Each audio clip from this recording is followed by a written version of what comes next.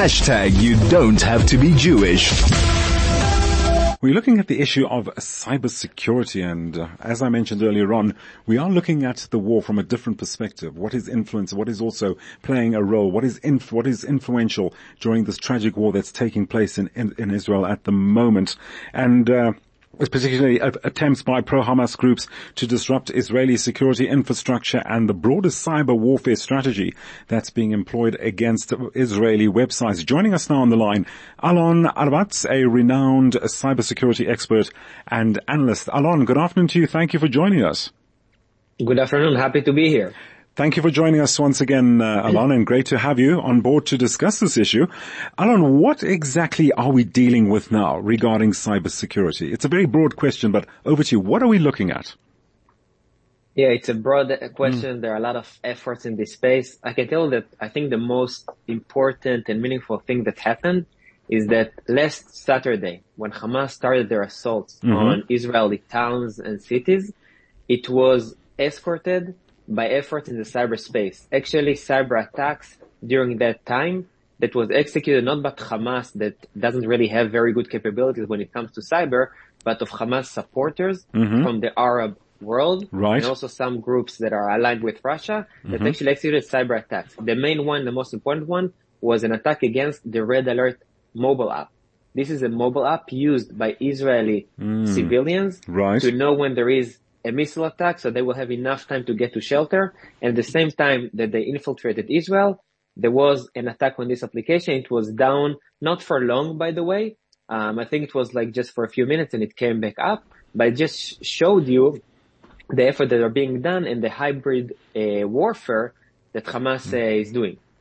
And by the way, I think this is the first time in recorded history that the cyber attack was used in order to cause casualties for civilians. So we know, for example, that Russia using these techniques and it attacks, critical infrastructure that affect the day-to-day, operations of the other army and civilians and have some psychological effects. But I think this is the first time that someone's actually attacking an application that's supposed to save lives in order to get them killed. Wow. Which Alon, is absolutely insane. Yeah, well, absolutely insane, as you put it. Let's just elaborate on that. You spoke now of how cyber attacks were used on security systems. You did now allude to how it can influence military operations. This is scary. I mean, one wonders what they have at their disposal to handicap Israeli military efforts in this war. Yeah, so I don't think that, they really have the capabilities to handicap Israeli military. By the way, when, the assault happened, a lot of people talked about the fact that the army cameras went down, and there are a lot of speculations about the cyber attack. In reality, it wasn't a cyber attack. It was drones that took down the cameras, and I think that Hamas doesn't have the capabilities that would allow to do something like that. And also, Israel, from that perspective, in the cybersecurity space, is very, very advanced, especially the IDF. I wrote, by the way, lately a book about the Israeli cybersecurity industry, the battle for your computer, and I discussed that in length. But I think that, the bottom line is that against the IDF, Hamas doesn't have a lot to do. Against civilians, it doesn't have a lot to do. Okay, and we see various cyber attacks by now, and also cynical efforts to take advantage of the situation. So, in Israel, there are a lot of fundraising efforts now for soldiers, for people that were hurt. And now we see like phishing attacks trying to get money from people to, donate to soldiers, when in reality it goes to Arabs. Okay. So we see a lot of phishing attacks like that. And also last week, insane. So the Red Alert application, so they developed a fake Red Alert application. And opened a website. So they directed people to the website to download the application. And that was a fake application. Didn't really work, and actually stole personal data from the smartphones of the people. So these hackers, I don't know if they're associated with Hamas or just cynical hackers leveraging the situation, but actually people stressed. Everyone wants the Red Alert application. Everyone to know when something happens so they can get to shelter on time. Right. And these hackers are taking advantage of that to make money or to make sure they don't get to the shelter on time. How does one identify with fake donation sites, Alon? How can one pick up on that? Because you know that artificial intelligence and cyber technology has advanced to such a stage. What exactly are we looking out for? Right. So first of all, to the average, citizen, it's not easy to identify it. Now in Israel, you get on a daily basis like a dozen of different requests for donations. It's really hard to track. Right. I think that the most important thing is to always ask questions and always try to track the origins of the request. Right. If you don't know who is the person that gets the money, right? And if you cannot validate for who he is and what he's doing and his purposes, just don't donate money. Right.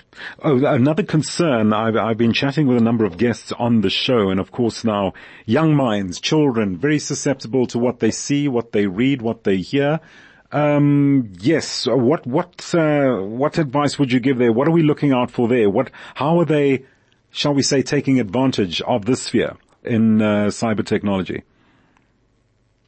You mean like from the perspective of like being exposed to the footage? Yes. And stuff like that? Yes. And footage being manipulated, yes. And, being doctored to suit certain propaganda aims and needs.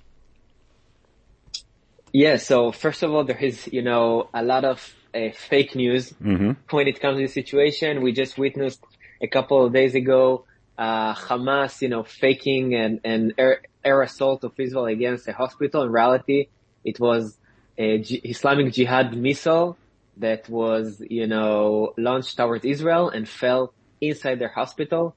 So we see a lot of footage that was published to try to support the fake narrative. And again, I think that the most important thing is to ask a lot of questions. Don't take things that you see as truth. Indeed. Especially when it comes from Hamas that obviously have a lot of interest to now show himself as humane, taking care of his people. Right. When in reality he uses them as human shields. So ask questions. I personally, by the way, I don't only consume news from the public media. I also have like specific Telegram groups that I trust. Okay. They know that they deliver, real media and they're very critical. For example, I follow Abu Ali Express. This is something that, by the way, it's a channel in English as well. And he do really deep, investigations of all the footage that's being published, what's real, what's not real. And I just, be critical. Don't take for as the truth everything you see in public media, and try to find the sources that do the critical thinking and give you the reality. Alon, we're going to have to leave it there. Thank you so much for joining us this afternoon and just giving us some insight into the dangers of cybersecurity. Alon Arvatz, a renowned cybersecurity expert and analyst.